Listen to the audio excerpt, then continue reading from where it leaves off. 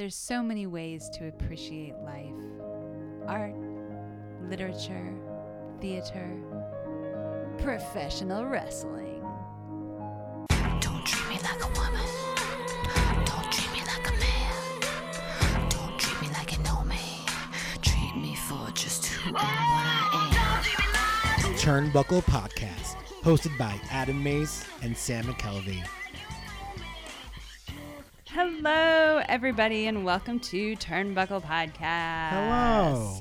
This week is a very special week because we have our very first guest, Krista B. from Those Wrestling Girls podcast. Hello. Hi. Thank you for having me. Thanks for being here. Yeah, Of so course. excited. So exciting. We're expanding here. This is episode 5. This is the 5th episode, right?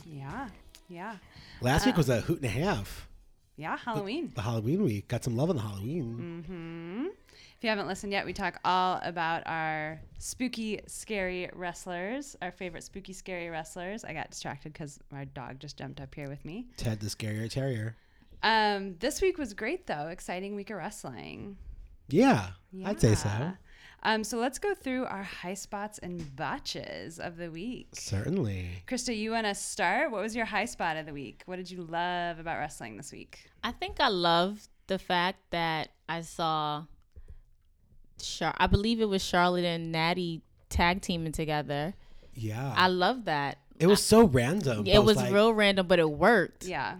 And that's legacy right there. 'Cause they both come from lineage. Charlotte's the daughter of Ric Flair. Natty is the daughter of Jimmy the Anvil Neidhart, the niece of Bret the Hitman Hart. So that's legacy right there. Yeah. I was surprised that they fought the Iconics. I'm not a big Iconics fan. Iconic. I'm not a big Iconics fan, but it was good to see them back in the ring. You really haven't seen them since they lost their tag team titles, and it was good for me to see the athletic side of them because that comedic side of them just never wins me over. Adam's in love with Peyton. Oh, so much. And my low point was the very end, the Rusev and Lana and the divorce court. I hated that. It was just like, out of all ways you could have turned that storyline, you turned it to Rusev being a sex addict, and then it came out that he cheated on you, but then you never really got the full scoop on how he cheated on you, and if Bobby Lashley was literally lying to you or telling you the truth. So that was like the low point for me. I'm glad you made that your botch because Yeah. now I don't have to say mine because I have a few this week. Yeah. Why don't you go next, Adam? High spot of the week. I think I just watched it. I had a different one, and God knows it's high. Today, both of my high spots are promo stuff. I just watched NXT from Wednesday, and Finn Balor's promo is just perfect, short, to the point. His intro is amazing. Prince Devitt's back. I'm so excited about that. And tied with that will be the contract signing on AEW this past week with Jericho and Cody. Oh my God. It's just good storytelling. I love the departure from like the WWE style of putting everything in the ring. They had a red carpet for the entire stage in through the tunnels, and it was just really cool. It was very classy. I enjoyed that. My botch of the week was also on AEW. Didn't love. I don't love what they're doing with Moxley and him being this special attraction that can never get a real match because they just said that, his match will be unsanctioned again. And I do enjoy the fact that it affects him because if wins and losses matter in AEW, he can't get wins on the board. But I feel like every match with Moxley is a lights out unsanctioned match. And I don't like the fact that we heard the voice of Tony Khan being the authority figure. I think AEW needs to stay away from authority figures on air. And so I didn't like that. Yeah. How about you? My high spot, I enjoyed so many things this week, so this is hard to pick. But for me, I had a really big emotional response to Dustin Rhodes and Sonny Kiss tag teaming together on AEW Dark. There was just a sort of kinship there, I feel like, with Sonny Kiss, who wrestles in women's gear, and Dustin Rhodes, who as Goldust was kind of a more androgynous character in the WWE.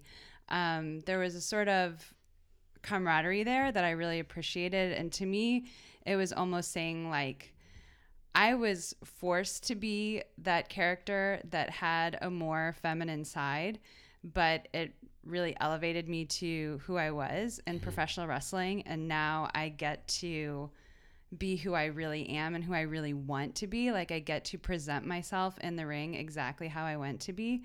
And now because of that legacy and because of AEW, Sonny Kiss also has a place where he can present himself exactly how he wants to be in the ring, and ironically it is just as more feminine. So I thought that was just really beautiful.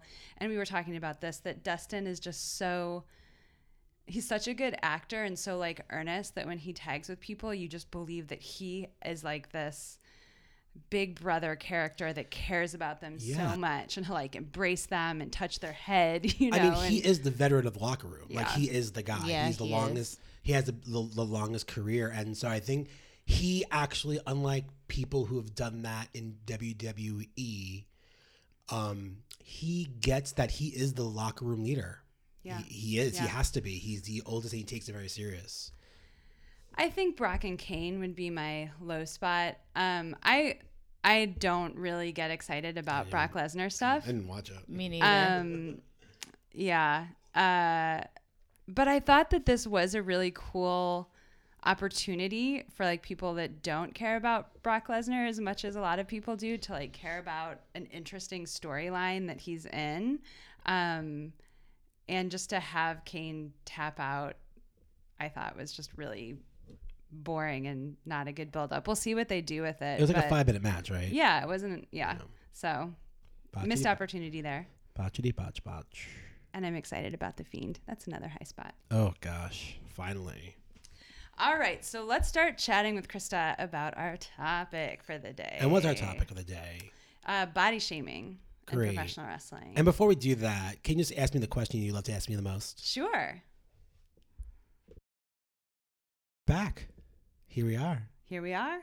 So, Krista, you wrote about body shaming in wrestling as part of your master's thesis. Yes, I did. Can we stop for a second? It's really important for our listeners to get a sense of who Sam is as a human being and how Sam and Krista met. So can you take us through that before? Because Chris is not just some random person who we Googled to get on the show.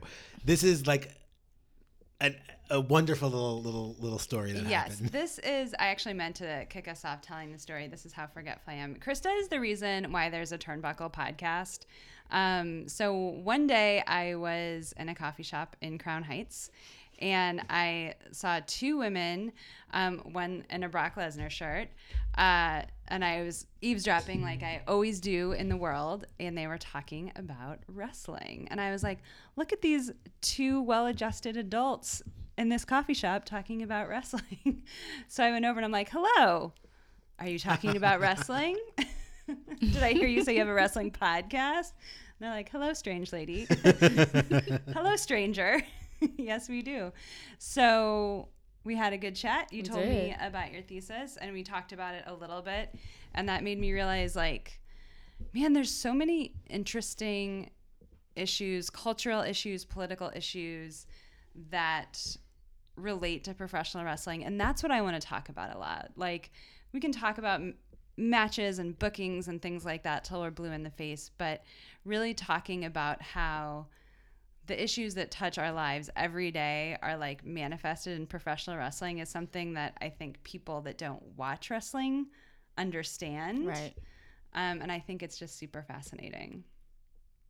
Did you think I was a crazy person? I didn't. I didn't, because as soon as I finished talking to you, I called my co-host P, Queen PR, and I was just like, yo, you never really know who's a wrestling fan until you open your mouth. Yeah. And then I happened to shoot a podcast episode with my co-host and two of my co-workers over at Hot 97 radio station.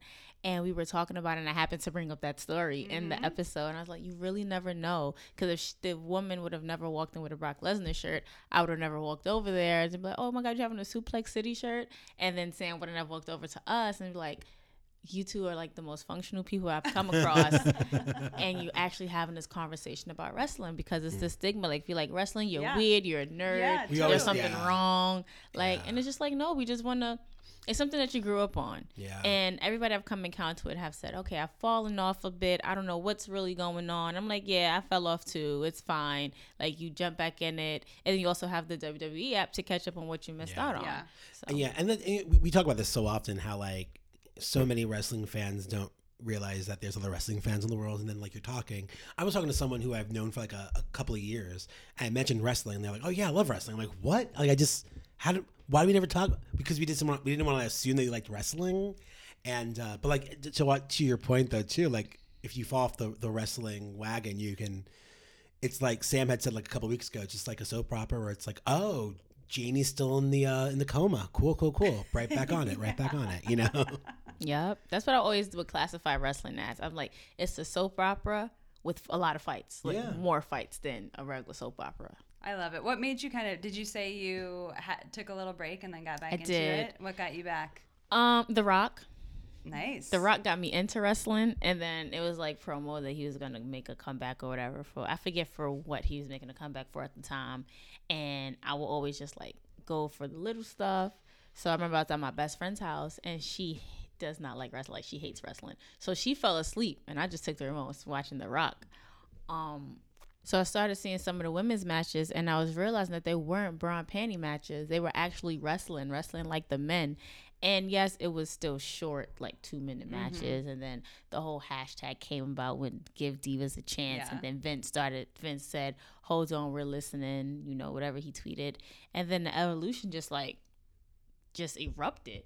With NXT, the 3 or the 4 horsewomen came up. And then you started to see a diversity of more women in the ring instead of being outside the ring or being the managers or, So I think that's why I started getting into wrestling more, because there were more women. There were more women who looked like me.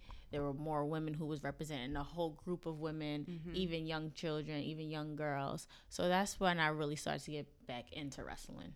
It's crazy how sometimes they actually listen to their fans. And sometimes it is kind of maybe what Vince feels like that day or what they feel like will benefit them most. But the Give Divas a Chance movement, the fact that actually got some traction was really incredible.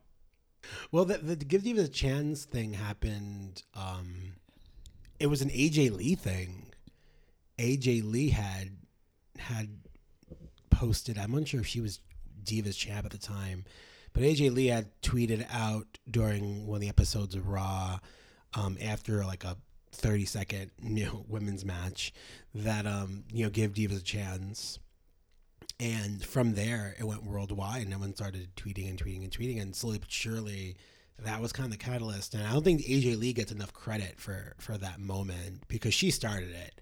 But to your point too, NXT was already doing stuff before the Divas revolution turned into the women's revolution.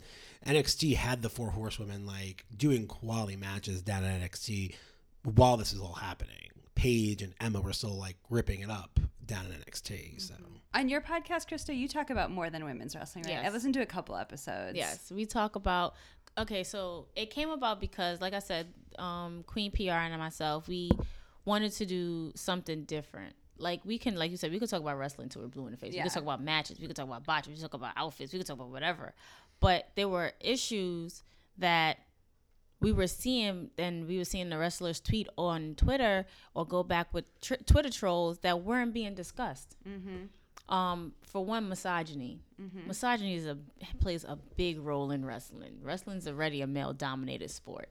So when you have one of the biggest misogynists, Vince McMahon, on screen and off screen when he does his thing, it's just like, okay, now we're tired of seeing the same thing. Yeah. We're tired of seeing the women come out and paraded like they're still sideshows, bra and panty matches, real scandalous outfits, instead of them really proving that they can actually wrestle. We're tired of seeing how they're only good for the manager role, and then to get their client over, they'll do something like what Zelina Vega did to Kalisto or Sin Cara with the Hurricane Rider off the rope. Even though Zelina is a good wrestler, she's been wrestling for 11 years. It was things like that. And then in doing more research about what else we can talk about, we kind of did an episode where it's about women of color and how a lot of these wrestlers who are of color are always being antagonized by these people who are calling somebody called Naomi a monkey. Like, it's just things that you don't hear about and just think that everybody's okay with. So we wanted to shed light and bring light onto that. Yeah. And that's that kind of brings us into our topic for today, because a lot of it's not only issues of racism and misogyny, but a lot of this is tied up in that there are a ton of issues of body shaming by fans. Yeah. And by the company. And by fellow wrestlers. Yeah. Like you were telling me a story yesterday just about Lana and some of such stuff that's happened with them. Yeah. So I'm sure we'll get into Nia Jax more, but Nia tweeted a message about body positivity and not body shaming, a really positive message. And Lana, my favorite internet troll, basically came back and was like, but you body shame me all the time and tell me I'm not strong like you. And it was like, oh, Lana, that's not really the point. Yeah, she completely missed it. Totally. But yeah. How did you get the idea to write about wrestling academically? Well, being a journalist, you always have to like go outside the box. Like, yeah. What do you do at Hot 97? I'm a digital journalist. Cool. Yeah. So, in Columbia, it's like, think about what your thesis is. And I was talking to people, and I was just like, I really like wrestling. And everybody in my school was just like, wait, what? Like, they're always taken aback. You like wrestling? Like WWE, WWF, yes. I'm an Attitude Era baby. I love wrestling. So one day, I was trying to figure out what my thesis was going to be about, and I saw Nia Jax tweeting about how, she was being bullied because of her size, and even when she was in the ring and they would call her like an Amazon or, whatever they would call her, it was just like, damn, like, look at her for her wrestling skills, not for her body. Like, yeah, she can use her body as a weapon because she is bigger than most girls. So I was just like, I'm going to talk about body shaming and women's wrestling, and I'm going to tie in other sports to it because it's just like something that's not spoken about, but these women are actually hurting because of their body. I feel like if they can all look like Sable back in 96, 97, or look like Lita back in 2000, 2001, then they would, because they're being nitpicked all the time. Yeah. So I just wanted to shed light on the fact that body shaming is a real thing, especially in wrestling. And even me, I've been body shamed because I'm skinny. Okay, I'm skinny, so what? Like, I can't help the fact that I'm skinny. I cannot help the fact that I look the way that I look. Like, you don't know what I've been through. Right. Like, so it's not okay to sit and body shame. Right. So that's why I kind of wanted to shed light to it. And I actually tweeted Nia Jax. I was watching an episode of Total Divas when the body shaming was a part of the episode. And I tweeted her, and I was like, you're the reason why I decided to do my thesis statement, because it's things like this that needs to be said, it needs to be heard, it needs to be seen. And she actually tweeted back saying thank you. Oh, that's incredible. Yeah. That's she actually so cool. tweeted back and said thank you, and she appreciated the fact that I'm doing something like that. Yeah. Nia is such a positive icon for women, I think. We always joke about how, like, her entrance music, I'm not like most girls. It's like, actually, you are. Most girls are size 16. Yeah, that's the average size. You are like most girls. In the U.S., so people can, I mean, she's 6 feet tall, so that's not average height. Right, that's not an average height. But, the average woman in the United States is bigger than most of the women you see on the WWE. So you are like most girls in that way, and it's awesome to have someone who represents a really healthy body image, because it seems like she's struggled with body image a lot in her life. Right. Yeah. So I think it's really interesting, the angle between Nia and Alexa, the body shaming angle. Yeah. Do you remember that? Yes, I do. What's kind of your take on that?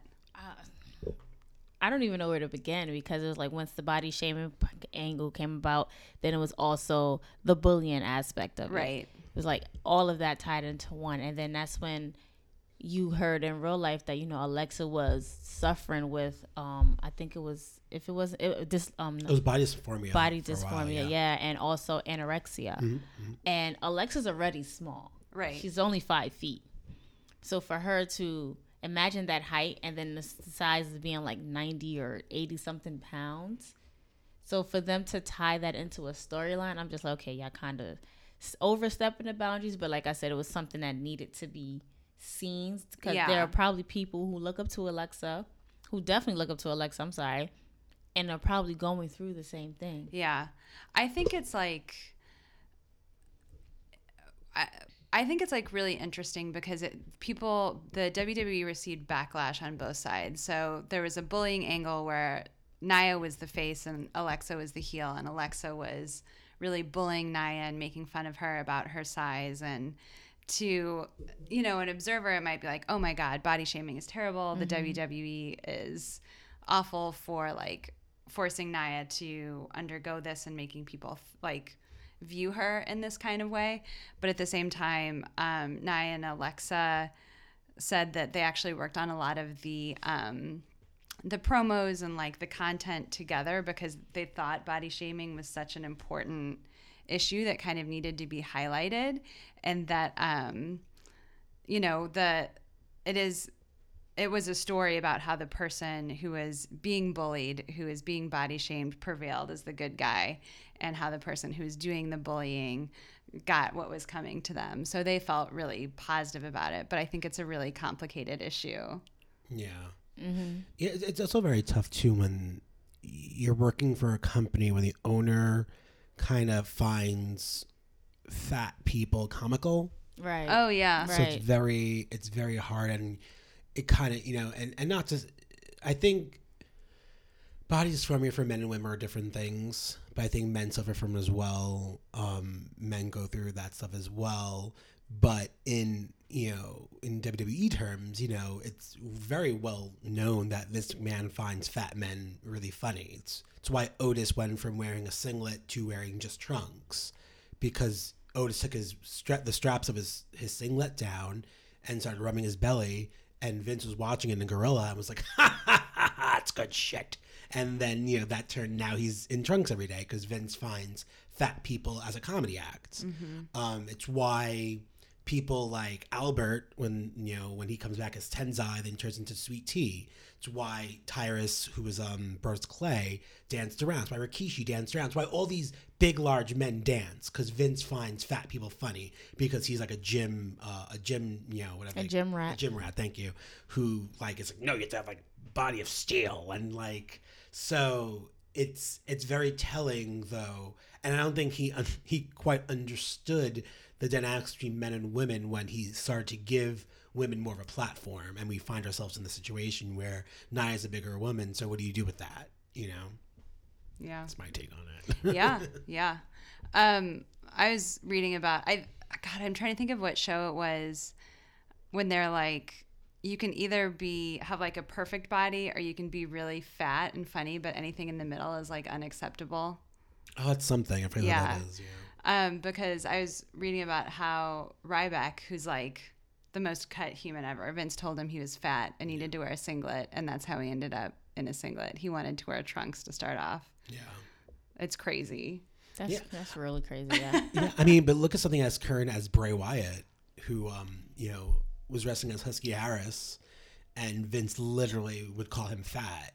And then he lost weight while he became the Bray Wyatt character. And now look at his figure now as Bray Wyatt the Fiend. He's trimmed down so much, and he uses that Huskus, the fat pig character, as just like as a character on his show. Mm-hmm. So yeah, it's a systematic problem of the actual organization. Yeah. I want to talk about the Attitude Era, especially since we have an Attitude Era baby with us. How do you think that body shaming kind of presented itself in this era when all the women had like these incredible bodies? Okay, we're going to look at China. China's like the prime example, because when she first came out, she had a real broad jawline. she was a real big chin. She was really muscular. Like, she wouldn't wear two pieces like that. She would just wear like the one piece all black.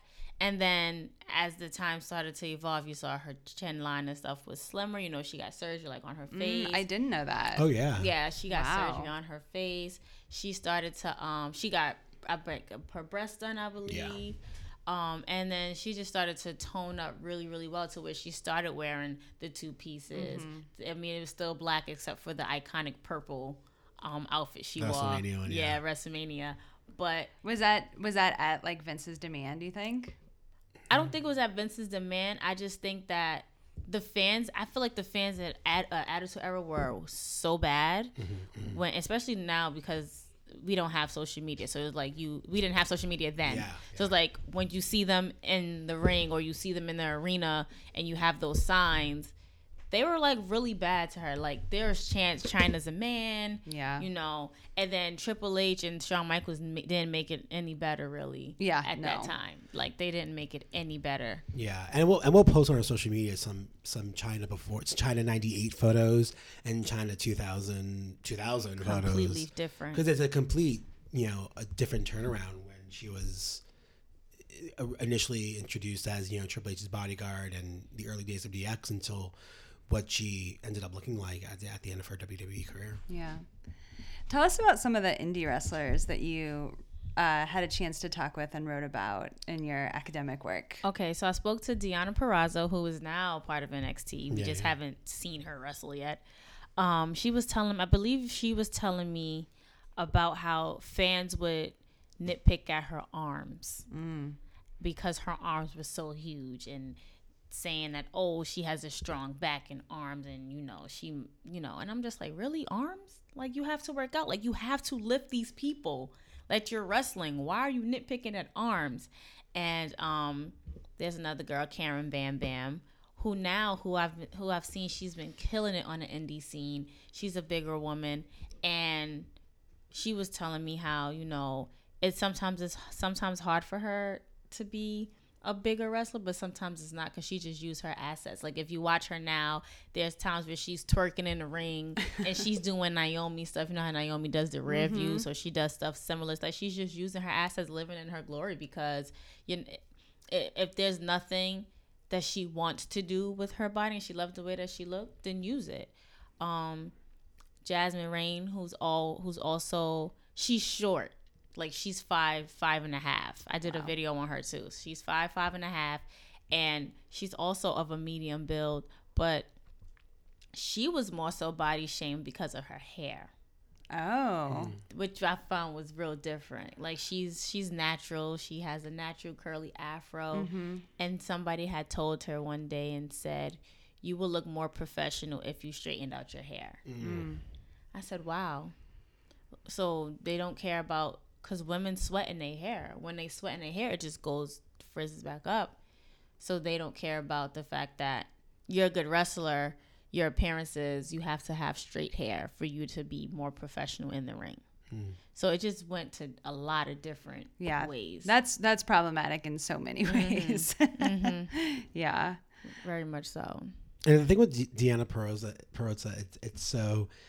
Her whole gimmick is she's the Fujinara armbar specialist. Right. So, like, her arms need to be strong because her whole gimmick is pulling a woman's arm back and almost breaking it off. Right, exactly. So it's so frustrating.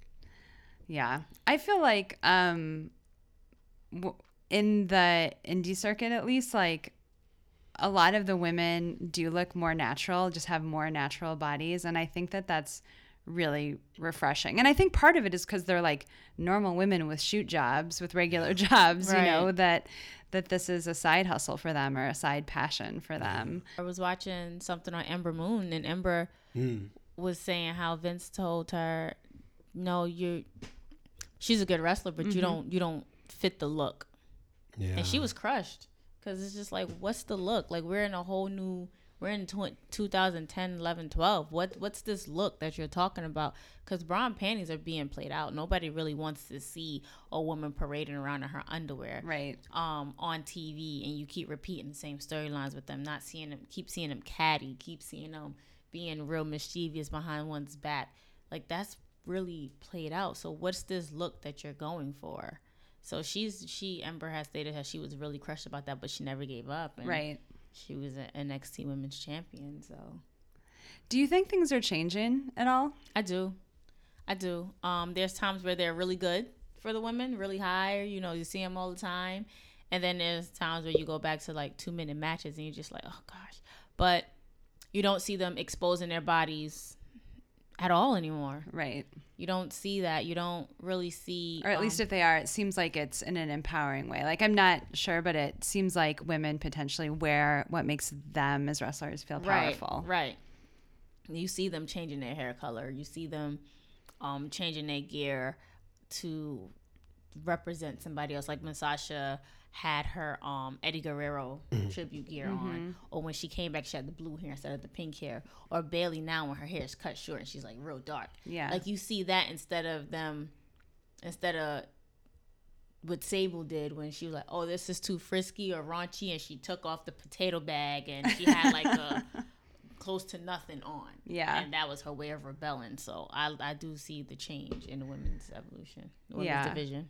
And I think the fact that, Becky wears a one piece all the time. And Bailey wears really high cut gear that go like halters that go up to her neck. So it does seem like people wear what makes them feel powerful. Right. Which is amazing to see. This has gone back a really long time. Our first episode was on women's wrestling in the 40s and 50s, and I talked a lot about Mildred Burke and Nell Stewart and all the wrestlers. And so when I was reading your work, I was fascinated to see that Billy Wolf, the worst human being alive, used Mildred's body to really shame her. Mm-hmm. I also posted a picture on Twitter of like how awesome and hot I thought Mildred was. Those like Mildred's arms are my arm goals, like forever. Right. But she was really, really muscular, especially for the time. So this is absolutely nothing new. Yeah, like it goes back to the women. I'm reading the book now. Like I'm always putting the book down and bringing it back up. Sisterhood of the Ring. I'm reading that too. Yes. So, It always baffles me how the women would be treated. Like they're treated like sideshows. Right. But then when you want to post them to draw more people, like the wording is really wrong. Like they were really using them as a circus act and words on posters. And it's just like, but they can wrestle. It was one woman who was pregnant, and instead of like, once she had the baby, instead of staying at home, she had to go right back out. So her body didn't even fully heal yet. Yeah. And then she was jumped by her husband and I think their son, like beat up really, really bad. And then she still had to go on and wrestle the next day.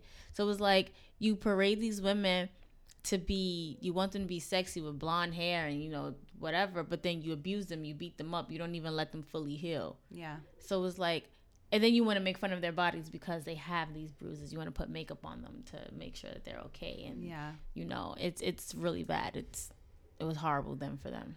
We always say that what happens in wrestling and what we see inside the ring and like inside the wrestling promotions and companies are really just microcosms of what's happening in the world. And I think that this is absolutely no different. I mean, I think the misogyny and the shaming of women because of their bodies absolutely has always been so prevalent in society, and now we have a really clear term for it. But given the way the female wrestlers were treated in the 40s, 50s, 60s, all the way to today, it's like no surprise that we are just using women's bodies as another way to sort of oppress them and control them. What else in your thesis really surprised you? Okay, so I remember I was talking to my thesis advisor at the time, and we were sitting in Starbucks, and I just happened to turn to the back of me, and I saw somebody walk in with a WWE pullover sweater, and I already knew that you couldn't buy it anywhere, but I just brought up the conversation like, oh my God, where did you buy your sweater? He goes, oh no, I used to be the director of security for WWE. Whoa. Right. And talking to him, I met up with him one day. I said, well, can you be a part of my thesis? And he said, yeah, sure. So in talking to him one day, he had told me a story about Mickie James and how Vince chastised her so bad because they said that her butt was too big, and how that's what it was times when she was missing from the ring or in-ring action because of her butt was too big. And did at the time they throw that into the angle, the whole Mickie James angle? Mm-hmm. Was that a real thing? Do you not know the Mickie James angle? No. This is when. That was before I got back into it. Yeah, this is when Michelle McCool and Layla, aka Lay Cool, were they were the bullies, and they were fat shaming Mickie James. And just know, like, you'd watch this and you're like, I don't understand what you're fat shaming. Like, Mickie James is like cut. Yeah. But they would call her Piggy James, and they would dress like her, only with like pig noses and stuff on, and they would make like cartoon mockeries of her, all about, you know, her being this fat pig. And meanwhile, like, Mickie James is this, you know, not fat. Like, I didn't know where the fat is, but like, because they didn't look like Michelle McCool and Layla, they were, you know, she was fat. Yeah. So I didn't realize that like Vince was a part of that. Yeah. Behind the scenes as well. Yeah, they awful. It's real. From what I've heard, it's really ruthless sometimes behind the scenes on women and how they look. Even with his own daughter Stephanie. Yeah. With the whole breast augmentation. One day she's flat as a board. The next minute she has all these boobs, and then you have The Rock and Chris Jericho cutting one of their famous promos on her. Oh God. Yes, I mean I love it, even though it was wrong. Is just rough. But it's things like that. So it's just like, if you're okay with your own daughter adjusting her body, then you're gonna want the women that work for you to adjust theirs. You're gonna want them to look like Sable. You're gonna want them to look like Stacy Keibler. You're gonna want them to look like Trish Stratus. You know. So it was just like. Do you think both of you? What's your take on the WWE doing body shaming angles? If the person doing the body shaming is the bad guy, is it different than, like, I don't know, a very special episode of Boy Meets World where Topanga gets body shamed by a bully? Is it different than that? I think it's done. My reasoning for why they shouldn't do it isn't even in the ethical pieces of it. My reasoning is like, why is this an angle still? Like, we've done this, and as a human race of people, there are so many different perspective things that we can bring to the show, to these storylines that have nothing to do with people's body image. Why do we need to go back to that well over and over and over again? So it's not even a matter of, I mean, the ethical connotations of it are garbage, but even more so, it's like, I feel like we're hitting an old trope over the head over and over and over again for no reason. I agree. I agree. I don't think that is needed. Being at body shaming and body dysmorphia is such a real thing. And you have people who are suffering with anorexia. You have people who are suffering with bulimia. And for WWE to put it out there as a storyline is very insensitive. It's very wrong to do. And if there's no shedding light on, you know, trying to help someone get through it, then there's no point in being needed. Like when Roman Reigns announced that his cancer came back, I'm a huge Roman Reigns fan, and I was really sad that he was going to be gone, but I kept saying, I hope Vince does not make this a storyline. I hope this is not a rib. I hope that, you know, because it's like you're partnering with the Susan G. Komen Foundation. Right. You have Connor's Cure for children's cancer. Please don't make this something, a thing, because WWE will lose all its viewers, all its sponsorships, all of that. So the body shaming thing, okay, we saw it with Alexa and Nia. They're best friends. They're not best friends. They're bullies. They're, you know, we don't need it anymore. Yeah. And I think, too, we're at this point where, because kayfabe is dead and everything's transparent and real, I'd rather just learn about Nia and Alexa's journeys. Right. Off screen, like off camera. Like, I mean, we've seen what, you know, Alexa's gone through her own words. We've heard what Nia's gone through in her own words. We've heard all this from them off screen, which is the most real it can be. Making a cheap imitation of it for entertainment is just pathetic. It's not worth it. So I'd rather just listen to that. I get the most impact of listening to people's journeys. You know, I love the network specials when we can like get a sense of who these people are outside their characters, because we can now. It's not 1975 where we will never know who these people really are in life. We'll just know their characters. Now we have the opportunity to know who they are in life. And we can cheer for Roman Reigns to beat cancer because we know that his name is Joe and he had cancer and then it came back and he beat it again. So I think the fact that we're living in this real era of professional wrestling gives us enough of a platform to enter and talk and discuss those real topics, those real issues. I agree. I think it's fascinating with the when you're talking about Chris Jericho and The Rock cutting a promo on Stephanie. Were they faces or heels at the time?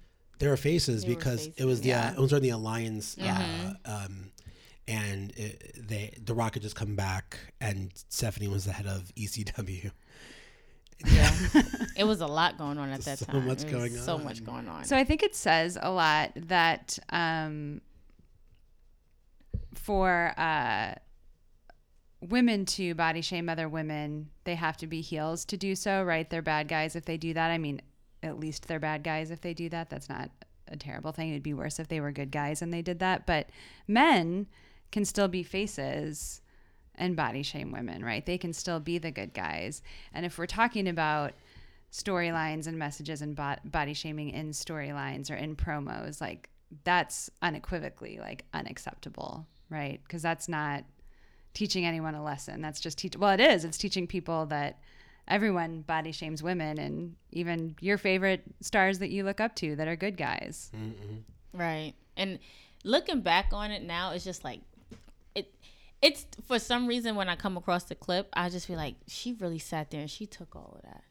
For like years. For years. Not even just that night. Like Chris Jericho called her like a hoe every single week for like a full year and a half of wrestling. Right. You know? And it was just like, and then with, and she was the main target. And I get that Vince McMahon is your dad and, you know, he has this big entity and stuff, but you as a father should never put your daughter in that situation. No. I don't even care if she agrees to it or not. You should never put her in that situation. I mean, but we're also speaking about the man who, for a moment in time, briefly was entertaining the idea of an incest angle with his daughter. Yes. So, and a lot of people don't even know that. So, when she was off camera and pregnant, I think with her second child, he wanted to do an angle to where he confessed that the baby was his. Mm-hmm. It would be like, it would have been your grandfather. And it was just like, and that's where she kind of drew the line, was just like, no. That's disgusting. It's disgusting. But we also, looking back on it now, also promoted rape culture. Oh yeah, especially with the angle with Triple H and Stephanie. He drugs her and marries her. She got drunk because of the bachelorette party, and next thing you know, he marries her, and it's just like, we were up all night and, you know, whatever, and it's just like, oh, looking back on it now, it's like, okay, we're promoting rape culture. We're not seeing. We didn't see that this is what the problem was then, because it was all entertainment. And it was like, it's okay because it's so Attitude normalized. Era. Yeah, it was normalized. And basically, there was like a rape angle, a drugged and raped angle with like so many of the women wrestlers and other superstars. And then there was always like a miscarriage. Yeah. Right. A lot of miscarriages. Right. Well, for so long, I mean, the heavy male writing, the almost exclusively male writing staff only believed that women were good as objects to fight over, or can only be interesting if they're fighting over a man or a belt or a trinket or a toy. They never really saw women as fully realized human beings with hopes and dreams and visions and wants and desires. You know, you would be pushing these male wrestlers who wanted to aspire for dreams, but a woman couldn't do that. They can only just say, wear bra and panties. And what gets me so confused the most was there's a chunk of time in the mid-thousands where we were watching almost a small renaissance of the women's division, when you had matches done by Trish and Lita and Jazz and Victoria and Molly. But if you had a good match one week, if you got to watch Trish and Lita versus Molly and Victoria, the next week they're all competing in a costume contest that ends with them being in their underwear. So it's just like, you couldn't have it all. You were only allowed to have the 1.5 minute match they had last week, and then the next 3 weeks is a bunch of like scantily clad women and with no work. Right. It's crazy how when we go back to rewatch these things, a lot of these nuances like kind of click and be like, wow, that did not age well. Right. And then for them to try to repeat it again in this day and age, people are quick on Twitter. I know I'm quick on Twitter. Like, Vince, no. I know. I literally, when we're live tweeting things, like I'm literally just watching your live tweets Chris as well. is the best. So like it's literally like like what are the wrestling girls post? I mean, they posted against it too. Yeah. Yeah, me especially. PR, mostly she does the live tweeting because I'm working around that time. So if I'm not working and I try to live tweet, I will. And for me, I just find that things become so predictable. Like, I had tweeted earlier. I was like, it looks like the Kabuki word is about to turn on Paige. And I responded, well, damn, told y'all. Like, it just becomes so predictable. And I'm just like, give me something to where I, want to be left guessing, like, I didn't see that coming. Mm-hmm. Like, give me that. Don't give me something predictable, because it's gonna get to a point where I'm just gonna get bored and not want to watch. And that's the thing. And people are always like, what about the Attitude Era? People are like that because I felt like there was a portion of time where we just didn't know what was gonna happen. Nope.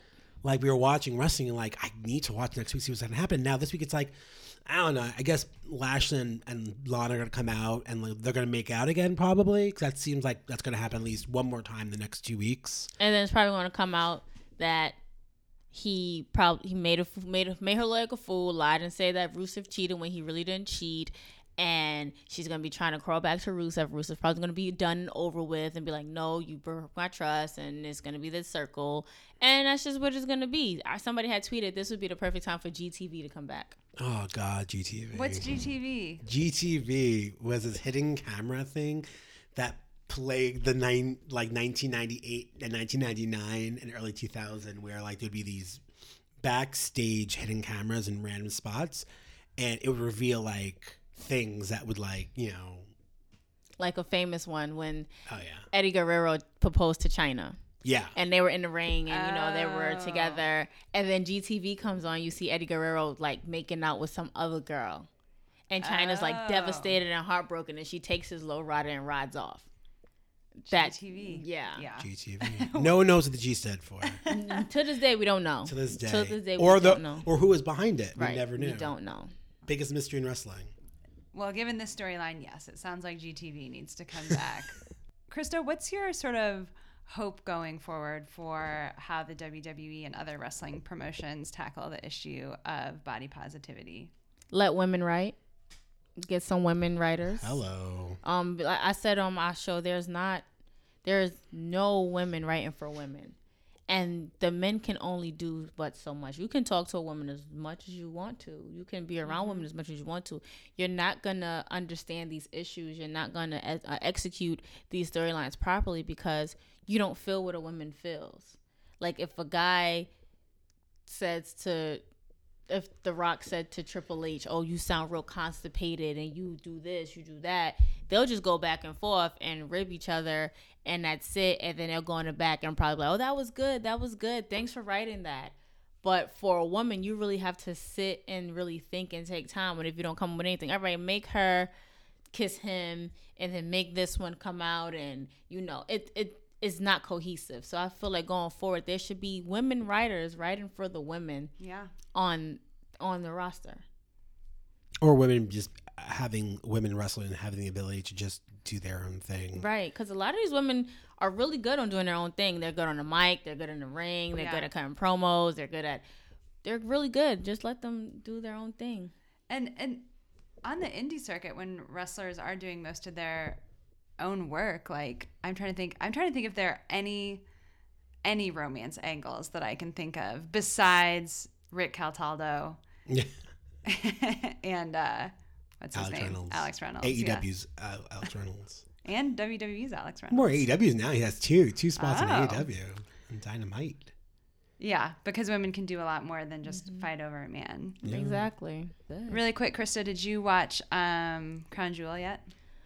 I started, and I was just like, do I really want to sit here and watch another Crown Jewel? I know. Do I really want to sit here and watch something that it's not? But I did watch the Natty and Lacey. Yeah, Evans that's what match. I wanted to ask you about. I did watch that match, and The one thing I didn't like about the match was the t-shirts that they wore over their gear. At least for the Sasha and Alexa match, they had their gear made to where everything was covered. And maybe it was too hot. I don't know. But I'm just like, why are they wearing these t-shirts? Like, why not? I think they couldn't have the like form of their body show at all. I think that's like what Sasha's was. Sasha was super custom made. And, and Alexa still wore her Alexa shirt over her bodysuit as well. And I also think it was they found out when they landed. So I think the seamstress teams literally had a day to put something together for both of them. Yeah. I think that was the case. I mean, but other than that, the match was amazing. I love how they went to the audience and went to that woman in the crowd and like hugged her and embraced her and kissed her and stuff like that. That was a really good match. Natty won, of course.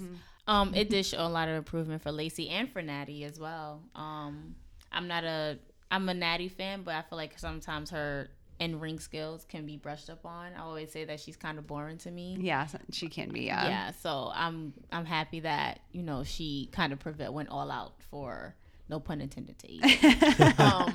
But she went all out in this match. It was a big moment, and I felt really emotional about it.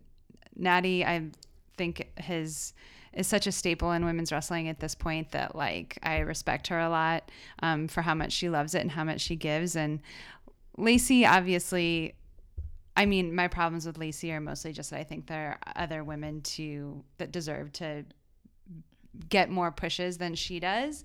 But Vince likes the way she looks. Of course. So he pushes her really hard. It's a blonde, blue-haired eye. And a veteran. Like, it is like Vince McMahon's wet dream. Yeah. So it's not, for me, same. It wasn't like two wrestlers that I'm over the moon about, but it was a big moment. And I really hope that the energy they showed on TV was like really what the energy in the stadium was like. I hope that they had the support of the crowd. Well, somebody threw a water bottle at Natty. Yeah, which explains a bit. Yeah. We did a couple episodes ago on Saudi Arabia and what a terrible government they have, and why it's really shameful of the WWE to do deals with them. So cheap plug, check out episode 3 of Turnbuckle Podcast. And how what bullshit we thought it was when Randy Orton and everyone is like, well, we're just going there, you have to start somewhere and we want to bring progress and we know the women can't wrestle, but you don't help people make progress by ignoring them and blah blah blah. And I'm like, yeah, it's bullshit. But then the women are there and but there was a great op-ed written for Sports Illustrated today. I didn't get a chance to share it with you, where they were talking about that, and it's like, is it progress or is it women of a multi-billion-dollar company coming to wrestle a match while the women who live in that country still are literally limited, trafficked, all these awful things. So abused, killed. You know what I mean? So it's like, is it progress to have this one women's wrestling match from these two American and Canadian from this billion-dollar company? I don't know. It was really interesting to read. I forgot who the writer is. I think it's Josh Bergese on Sports Illustrated wrote, but I'll show that on our social media. Yeah, I mean, that's true, but at the same time, I don't know if it's progress because I don't know if it leads to anything, right? Or if it's just all politics and a show. But it's better than not having women wrestle and doing this deal. That's true. But I read that they were only having a women wrestle in celebration for some holiday or something that they had going on out there. Oh. So had that holiday wasn't going on, we would have had no women's matches. I don't know. Intriguing. Yeah. It was awesome to see them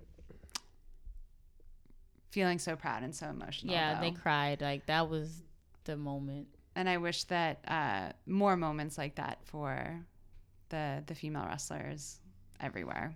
Yeah, I mean, and here's the thing. We're at a point now where so much progress is happening for women. We're getting to a place where we're starting to slowly melt out of the first evers, which I'm really happy about. It's like I first evers are wonderful. What's better is consistency. I love they just announced the first female War Games. And War Games has been happening since 1993, WCW. And for the first time, there's a huge legacy of War Games. And to have the first all-female War Games is a pretty dope thing. I'll be happy when we're slowly out of the whole first evers. I mean, this is just the normal thing where we're not amazed at. I mean, I think it's a really good moment now where we're not amazed anymore if Becky or someone's main eventing Raw or SmackDown, or which is more normal now, pay-per-views even, you know. And so I love the idea now there are 4 contenders for the main event of WrestleMania. You can have the Universal title, the WWE title, the SmackDown Women's, or the Raw Women's title. They're all options now. And I hope that they're not just putting all their money in Ronda Rousey selling those tickets, because I think the work that the Horsewomen did this year, and even a bunch of the women under the Horsewomen, the Ember Moons, the Naomis, the Natalias, I think they did a ton of heavy lifting to get Becky, Charlotte, and Ronda to that main event. Wow, that's a new perspective. I never heard that. We just had this conversation on our podcast with 2 of our guests, and Pete always asks the question to our guests, so I'm going to throw it out there to you guys, even though it's your show. Sorry. No, please. Do you believe that Charlotte deserved, or Charlotte should have been in that triple threat match at WrestleMania? I honestly say no. Hindsight, it was good that she was there because she carried it, but I just felt like she took the shine once again from Becky. Out of everything that Becky has gone through, I feel like she took that shine from her. I don't think it was needed. I understand the point that why it happened. I understand that Vince basically told her you're going to be the main event of WrestleMania because of the work you've done this year.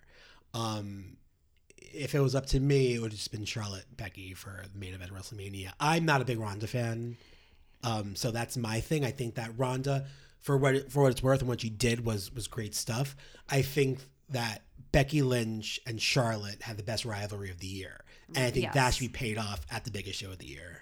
And I do think that Charlotte deserved that, because I do think that the 2 people I cared about in that match were Becky and Charlotte. Yeah. I also wasn't a huge Ronda person. I just listened to your episode on Ronda, and there were things that I like about Ronda too. Like, I love that how much she loves the WWE, and the only thing I wish was that she would have just turned heel and been a heel for most of it, because people didn't like her, you know, and she could have been an amazing heel that would have gotten people behind her and gotten people to love her, you know, as a heel. But anyway, that never happened. And the folks I cared about in that match were Becky and Charlotte. So I think by adding Charlotte, they were able to kind of grab every wrestling fan and be like, okay, everybody has a horse in the game now. Like, people are going to be behind this main event match. Yeah, I mean, for me, I said it when Ronda first debuted. I loved her match with Kurt and Triple H and Stephanie at her first WrestleMania. Yeah. Great introduction to her.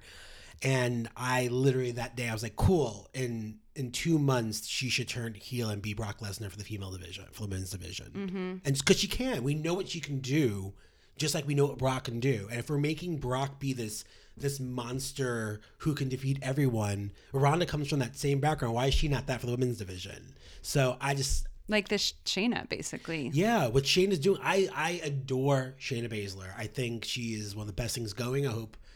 I hope that she leaves NXT at one point just so she can get main events on main shows. Mm-hmm. Just because people need to see how good she is. I like watching her matches more than Ronda matches. I think she's an interesting storyteller, and she's a good human. Sam and I have spoken about this offline a bunch. I just think that she's just an amazing human being, and yeah, I think deserves a lot more of the shine. So, for me, I was so here for Ronda coming. The music hit at Royal Rumble. You know, she played to WrestleMania sign. So from her first debut at WrestleMania with Stephanie and Triple H and Kurt Angle, and then really, I don't know, for some reason I was just really drawn to studying her, because I'm just like, okay, she's an MMA trained fighter. Mm-hmm. She can really kill somebody. Mm-hmm. Mm-hmm. Accidentally or on purpose. Mm-hmm. She can kill somebody. So I know she had to tone down a lot, scale back a lot, because of what they do in WWE. So from watching her from that WrestleMania all the way up until this year's WrestleMania, that's a whole year. And I feel like her moves and her skill set improved every time she was on a pay-per-view, every time she was in the ring. Like, it really improved. And then watching her, either her 24 or her Chronicle, and how she explained how she didn't want to come out to be Brock Lesnar because that was the original idea. Yeah. For her to come out, be the female Brock Lesnar, really break through everybody. And then it's like, who do you have left to fight? Like, what do you have left to do? Like, she wanted to be included. That's why she didn't automatically go for that title run when she got here. That's why she didn't automatically just come in and feel entitled. Like, she wanted to be at the bottom of the bottom and climb her way to the top. And granted, I feel like her climb was a little bit quicker than most because her name is Ronda Rousey. Yeah, I was going to respectfully disagree with that because I feel that by WrestleMania and then her first title opportunity, which was granted to her, it wasn't earned in any sort of match, was at Money in the Bank, like, which was, June. So April, May, June had title shot. Right. It was, like I said, it was quicker than most because her name is Ronda Rousey. She is a draw. I did respect the fact that, and then her heel turn was like when August-ish, August, September, when she booed the woo, screwed the man, all that whatnot. I felt like it all played well into the build up to just her and Becky. Because Becky started to get on this Stone Cold persona. I'm the man. I'm going to, kick your ass or whatever to Ronda. And then she gets punched in the face and her face broken by Nia. So it's just like, okay. So Becky fought her way back to meet up with Ronda Rousey again. And then Charlotte comes back into the fray. Like, I always say that Charlotte kind of begged her way back in. Like, where's the queen? How come I'm not on the card? Where's this? Where's that? I'm like, sis, you was out. You turned on Becky at SummerSlam.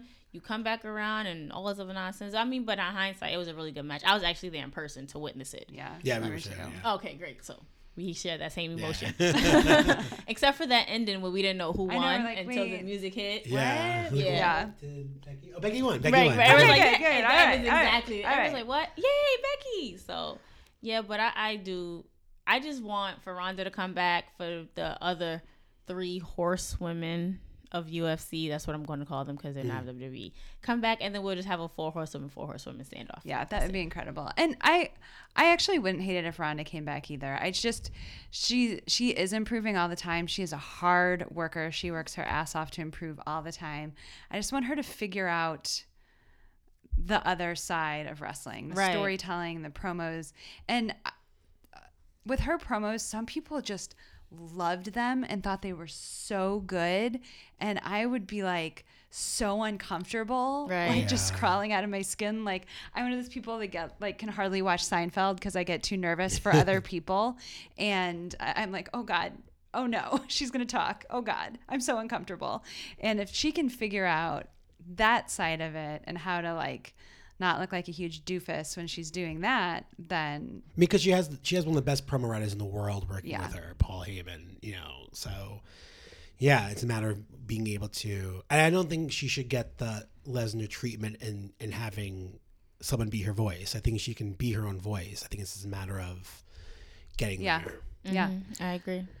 Well, we've gotten off the body shaming topic, so we'll just have to have Krista come back and talk to us about more stuff. Krista, tell us where people can find you on social and where people can find and listen to Those Wrestling Girls. Okay, well, Those Wrestling Girls social, you can find us on Instagram and on Facebook at Those Wrestling Girls. Twitter is T Wrestling Girls, and we're on Spotify. We're on Anchor, so Anchor kind of goes out to Spotify, Apple Music, Google Podcasts. You can find us there, subscribe. We also have a YouTube channel, Those Wrestling Girls, if you want to visually watch our episodes. And also we're celebrating our 1-year anniversary next week. So Yay, congratulations. Thank you. You guys are more than welcome to come. Our link is in our bio on Instagram. If you don't see it, just DM us. We're going to be at Blue Haven East on, I believe, 3rd Street. So it starts next Wednesday at 6 p.m., 6 to 8. Come hang out with us. We'll be watching NXT and AEW. So we'll have a lot of debate on what's going on. Nice. Awesome. If you want to connect with us, you can find us on all the social medias at Turnbuckle Pod. And you can find us everywhere where you get your podcasts. Make sure you like and subscribe. Give us a review. Tell us what you're enjoying, what you're not enjoying. And yeah, we're so happy to have our first guest. We're gonna have some more guests coming up. Some wrestlers may be coming on the show soon as well. So stay tuned for all that jazz. And I think that's it for the week. Thanks, everybody. Huzzah! Huzzah!